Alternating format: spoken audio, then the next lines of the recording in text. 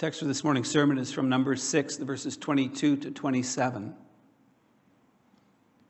The Lord spoke to Moses, saying, "Speak to Aaron and his sons, saying, Thus you shall bless the people of Israel. You shall say to them, The Lord bless you and keep you. The Lord make his face to shine upon you and be gracious to you. The Lord lift up his countenance upon you and give you peace. So shall they put my name upon the people of Israel, and I will bless them."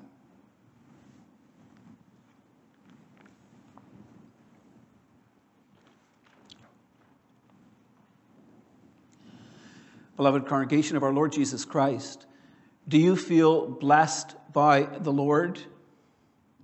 Is it a thought that ever passes through your mind? Are there times when you think or say, "I am so blessed"? Perhaps we may feel that on our birthday or our wedding day or at the birth of one of our children. Perhaps you feel that when sitting around a table with family and friends at Thanksgiving or Christmas, or when you celebrate a wedding anniversary. We associate blessings with good times, with happy occasions. Yet there are many times in life when we don't feel particularly blessed. It's hard to feel blessed when you're sick, or when you or a loved one has been diagnosed with a serious illness. Financial stress and relationship difficulties can drag us down mentally and emotionally. Currently, we're in the midst of a health crisis with all the associated restrictions. Not being able to physically attend worship or to hang out with family and friends grinds on us. Instead of feeling blessed, we get frustrated and impatient and grumpy. And so we need to pause and to take stock.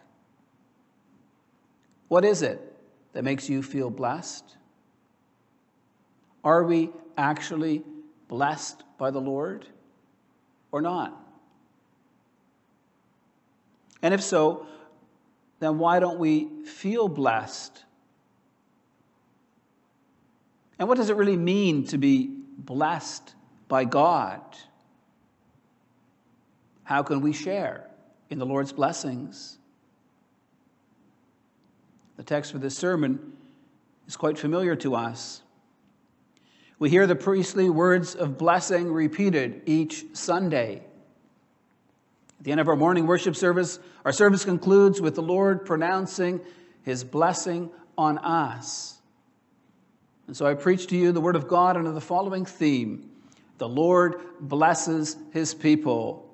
We'll consider where blessings come from, what blessing is, and how we receive this blessing.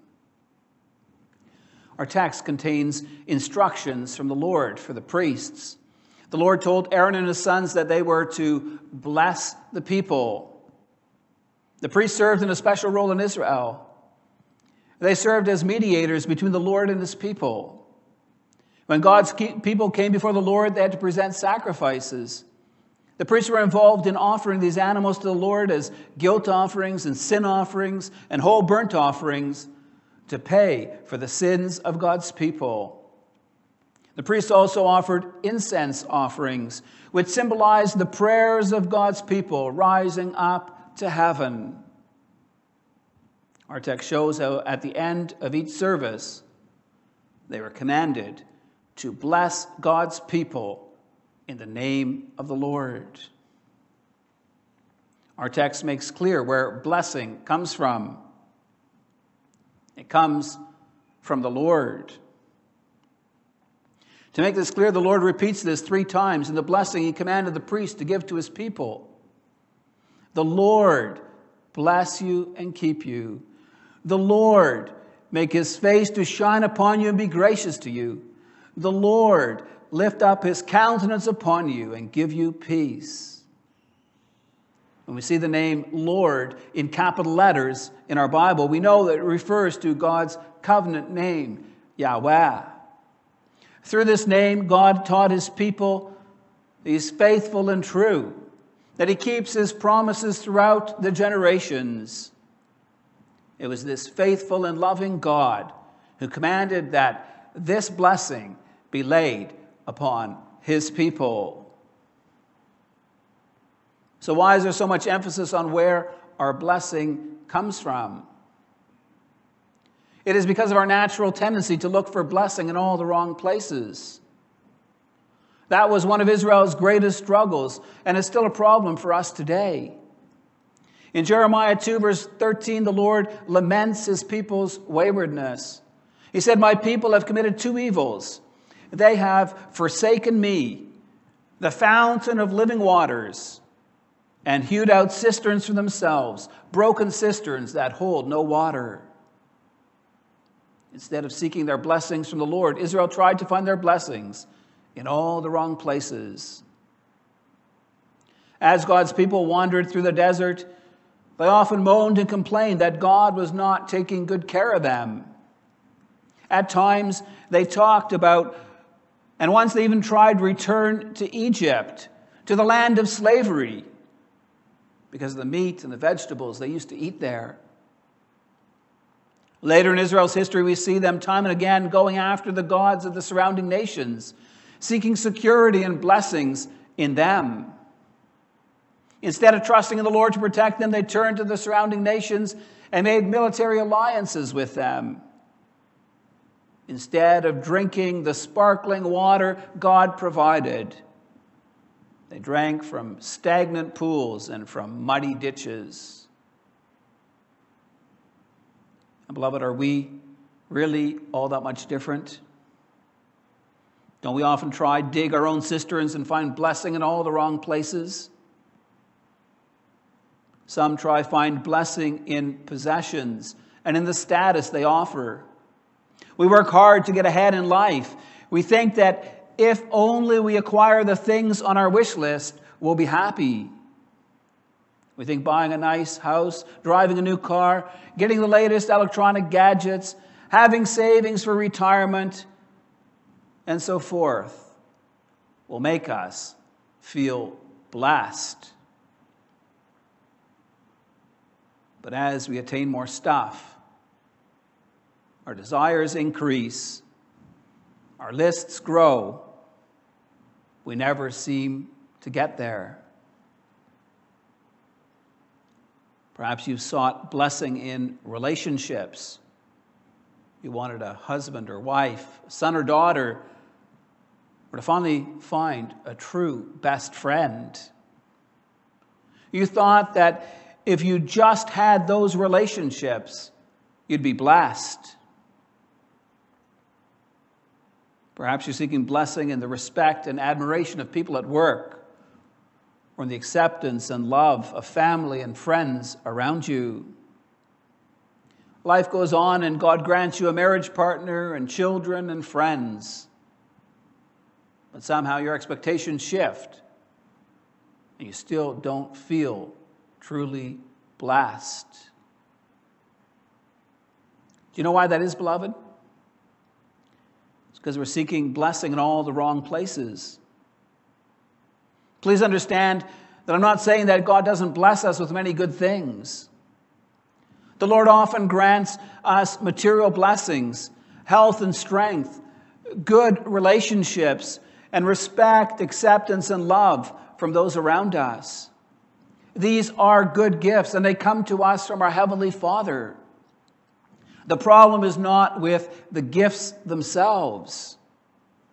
It's with what our hearts strive after. Any of God's good gifts becomes an idol.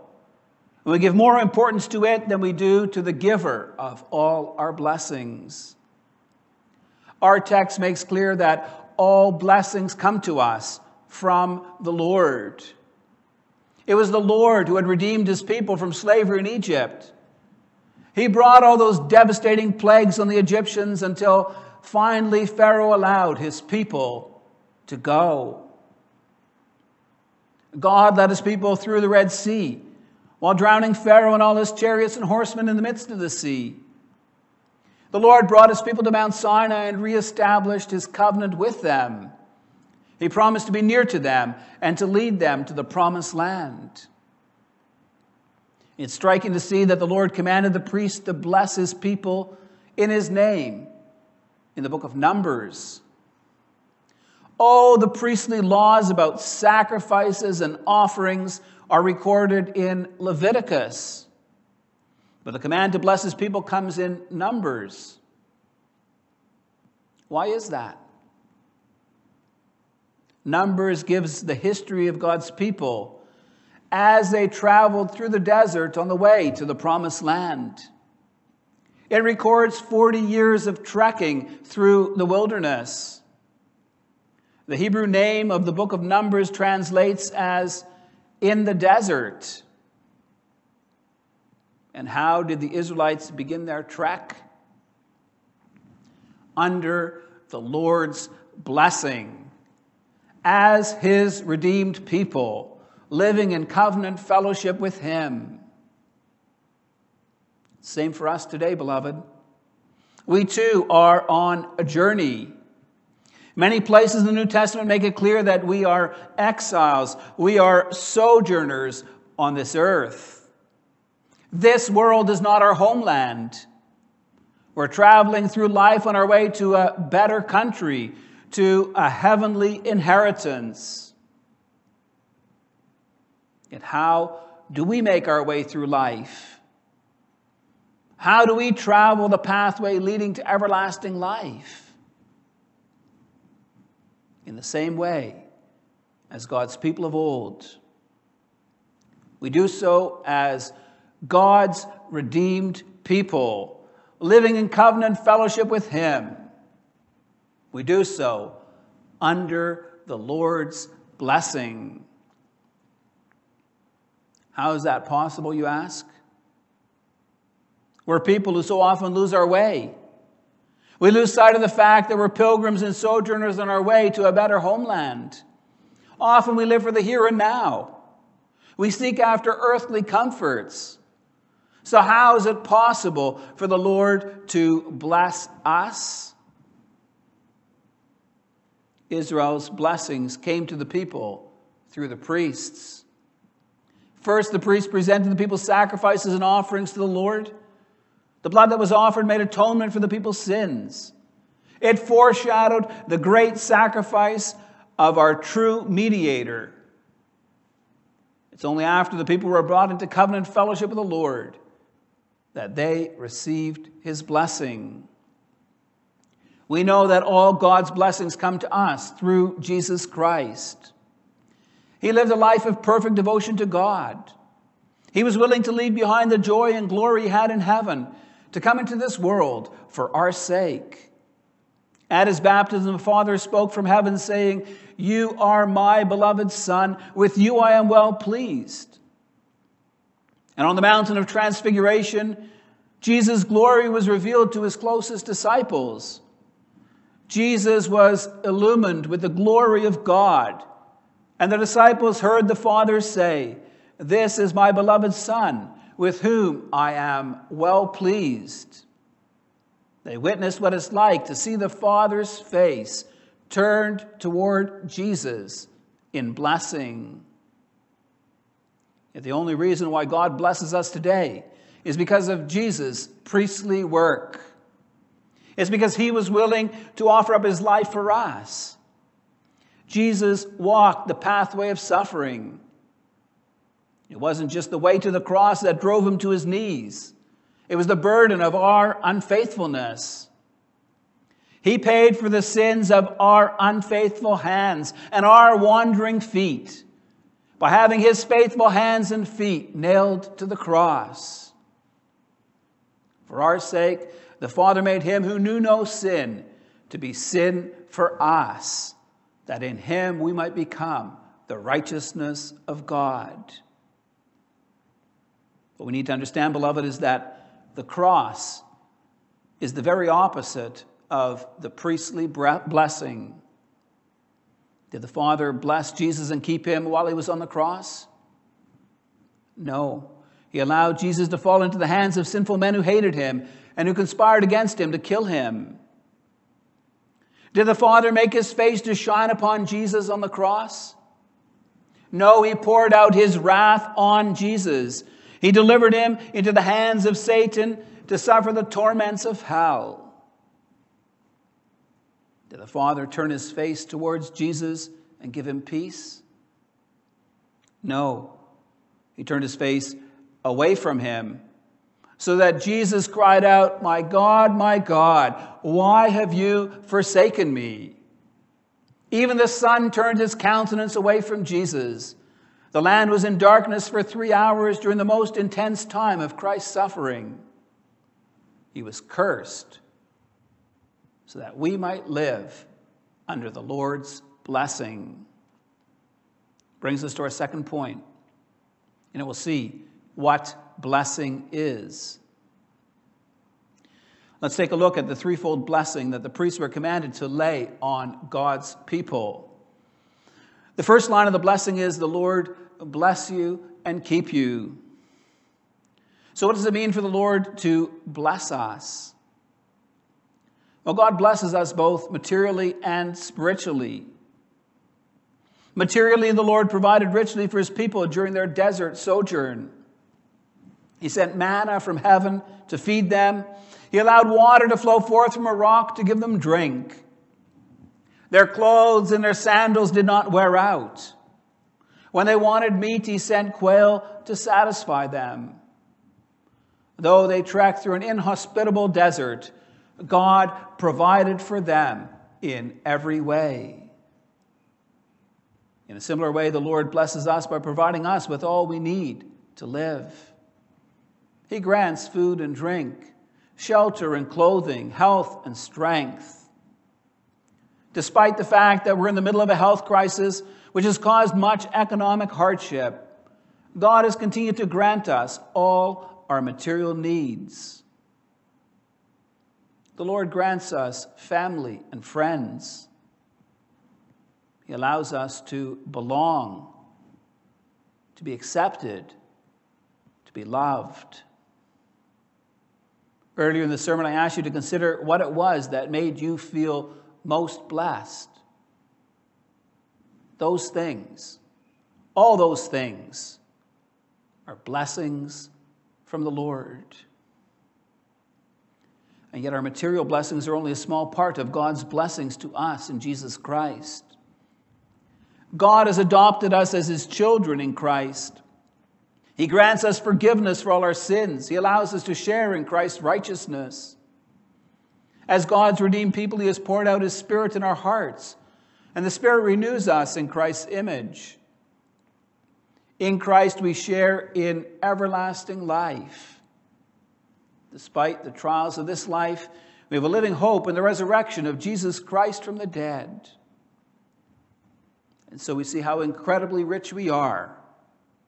We truly are blessed by the Lord.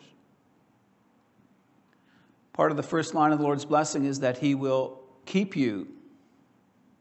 Remember, Israel was traveling through the wilderness. They faced danger from wild animals. They were confronted with enemy nations who attacked them. And yet the Lord was faithful in his promise to keep his people. He guarded them. He protected them. He did not let harm befall them. He led them through their wilderness sojourn with a pillar of cloud by day and a pillar of fire by night. The Lord protected them for 40 years until he brought them into the promised land. And in the same way, the Lord has promised to keep us. In the midst of all the trials and sorrows of life, God has promised, "I will never leave you nor forsake you." And so we can confidently say, "The Lord is my helper. I will not fear. What can man do to me?" As God's people, we have our sworn enemies, the devil, this world, and our own sinful flesh. Yet Jesus, as good shepherd, promises that no one will snatch any of his sheep from out of his hand. Peter writes in 1 Peter 1 verse 5 that by God's power, we are being guarded through faith for a salvation to be revealed in the last time. The Lord will keep us as we walk along the pathway of life until, like him, we may share in the glory that he has promised to all those who love him. The second line of the priestly blessing is, the Lord make his face to shine upon you and be gracious to you. So what does it mean that the Lord makes his face shine upon us? I think a simple example will make this clear. Children, does your mom or dad's face shine upon you when they find out that you've done something really bad? It doesn't, does it? They'll often have a bad look on their face. Their face is dark instead of shining with light. Perhaps they're mad at you. Perhaps they're really sad. You know exactly how they feel. You know you're in trouble. Well, when the Lord's face shines on us, it's a sign of how he feels about us. It's a sign that he is happy. His shining face means salvation. In Psalm 31, verse 6, David pleads, "Make your face shine on your servant. Save me in your steadfast love." In Psalm 80, the psalmist prays, "Restore us, O God, let your face shine, that we may be saved." Thus, God's shining face symbolizes that all is well between him and us, that we have once more been restored to fellowship with him. What God's shining face symbolizes is seen in the rest of the second line of the blessing. It's explained by the words, "and be gracious to you." We use that word grace a lot, especially in church. Yet repeated use of this word can cheapen what it means. Grace is receiving exactly the opposite of what you deserve. Imagine that the Lord's blessing said, "May the Lord grant you exactly what you deserve." Knowing our sins and our shortcomings, that would be a curse. For by nature, we deserve to come under God's condemnation. And so, the Lord being gracious to us means setting us free from the curse and instead granting us his blessing. Instead of being considered God's enemy, by grace we've been adopted as God's children. Grace is receiving God's unmerited favor because of Christ's redeeming work. The final line of the priestly blessing is, "The Lord lift up his countenance upon you and give you peace." The word our text uses for the Lord's countenance is the exact same word used in the second line of the blessing for his face. We don't use that word countenance much in the English language anymore today. I think that the NIV captures the sense of this blessing well in the words, "The Lord turn his face towards you and give you peace."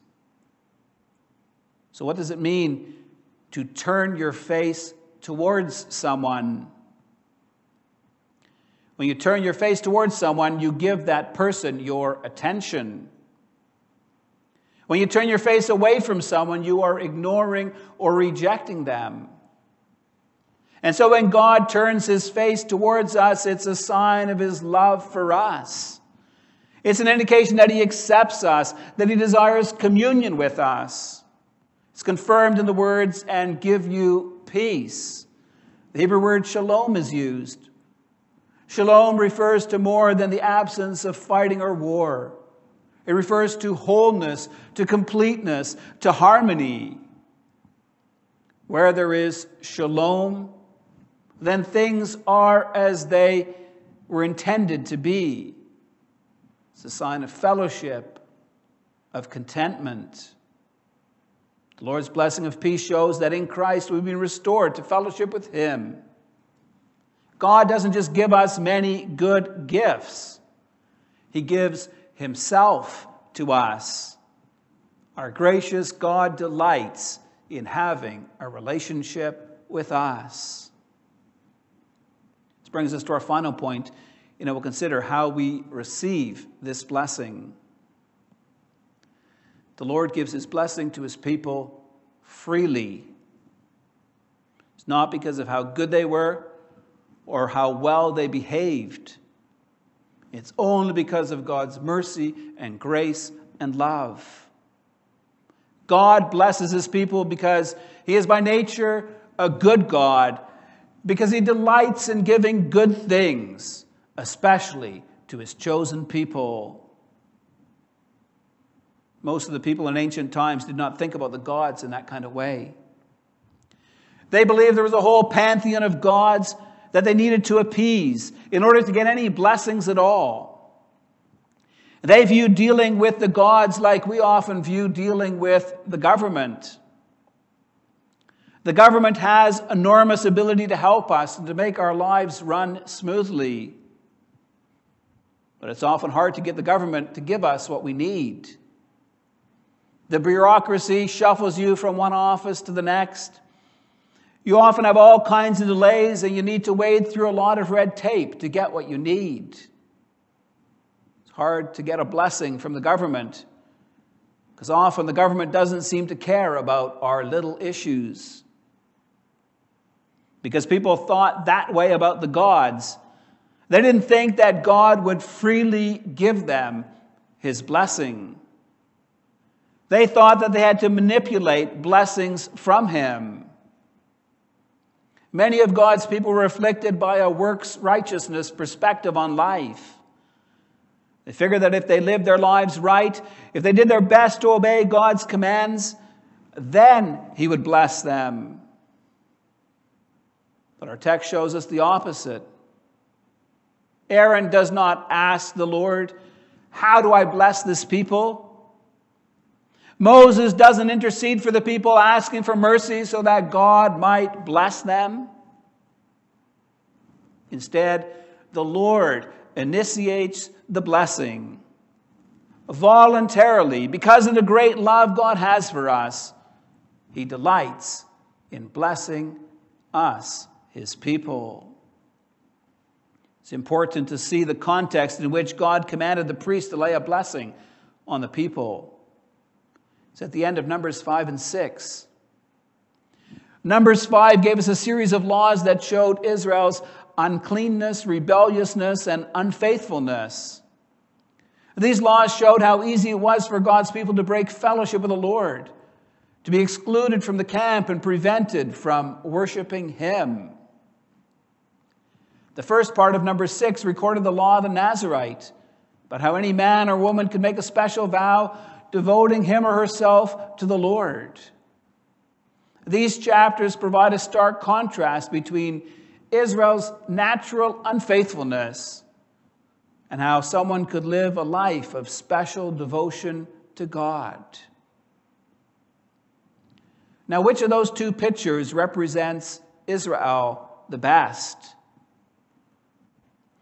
Was Israel more like a faithless wife or a devoted bride? I think we all know the answer. As Israel traveled through the wilderness, the people murmured and complained. Despite God's wondrous provision for them and the divine protection with which he surrounded them, they were utterly discontent. Later in Numbers, the Lord tells Moses that his people put me to the test 10 times and have not obeyed my voice. Israel was often a stiff-necked and a rebellious people. Despite that, the Lord commanded the priest to bless the people at the end of each service at the tabernacle. From Exodus 29, we know that the priests were to offer on the altar 2 lambs as a burnt offering each day, one in the morning and the other at twilight. Morning and evenings were times when God's people could gather to partake in the worship of the Lord. And at the end of each service, the priests blessed the people in the name of the Lord.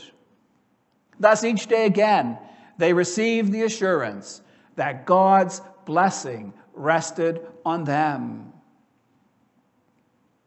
This morning we read part of Luke 24 about how the Lord Jesus went up into heaven.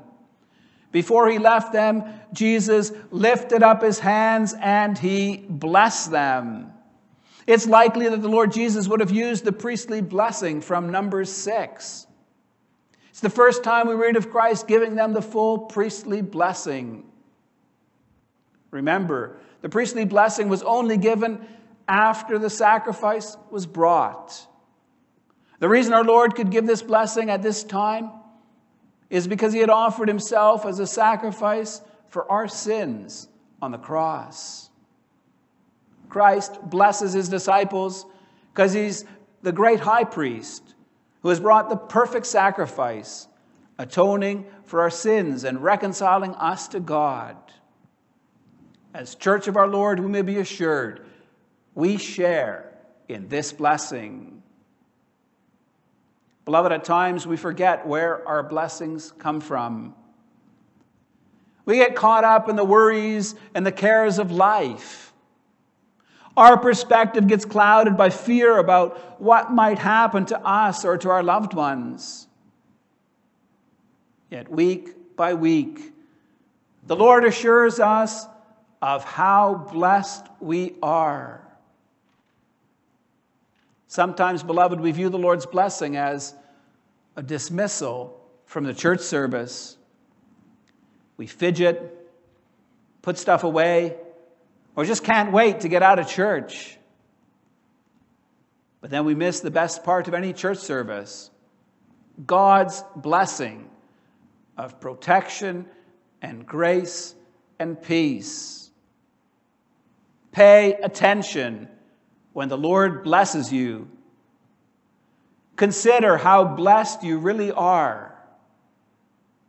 That will give you the courage and the strength you need to go forth on your sojourn on the way to our eternal homeland. Amen.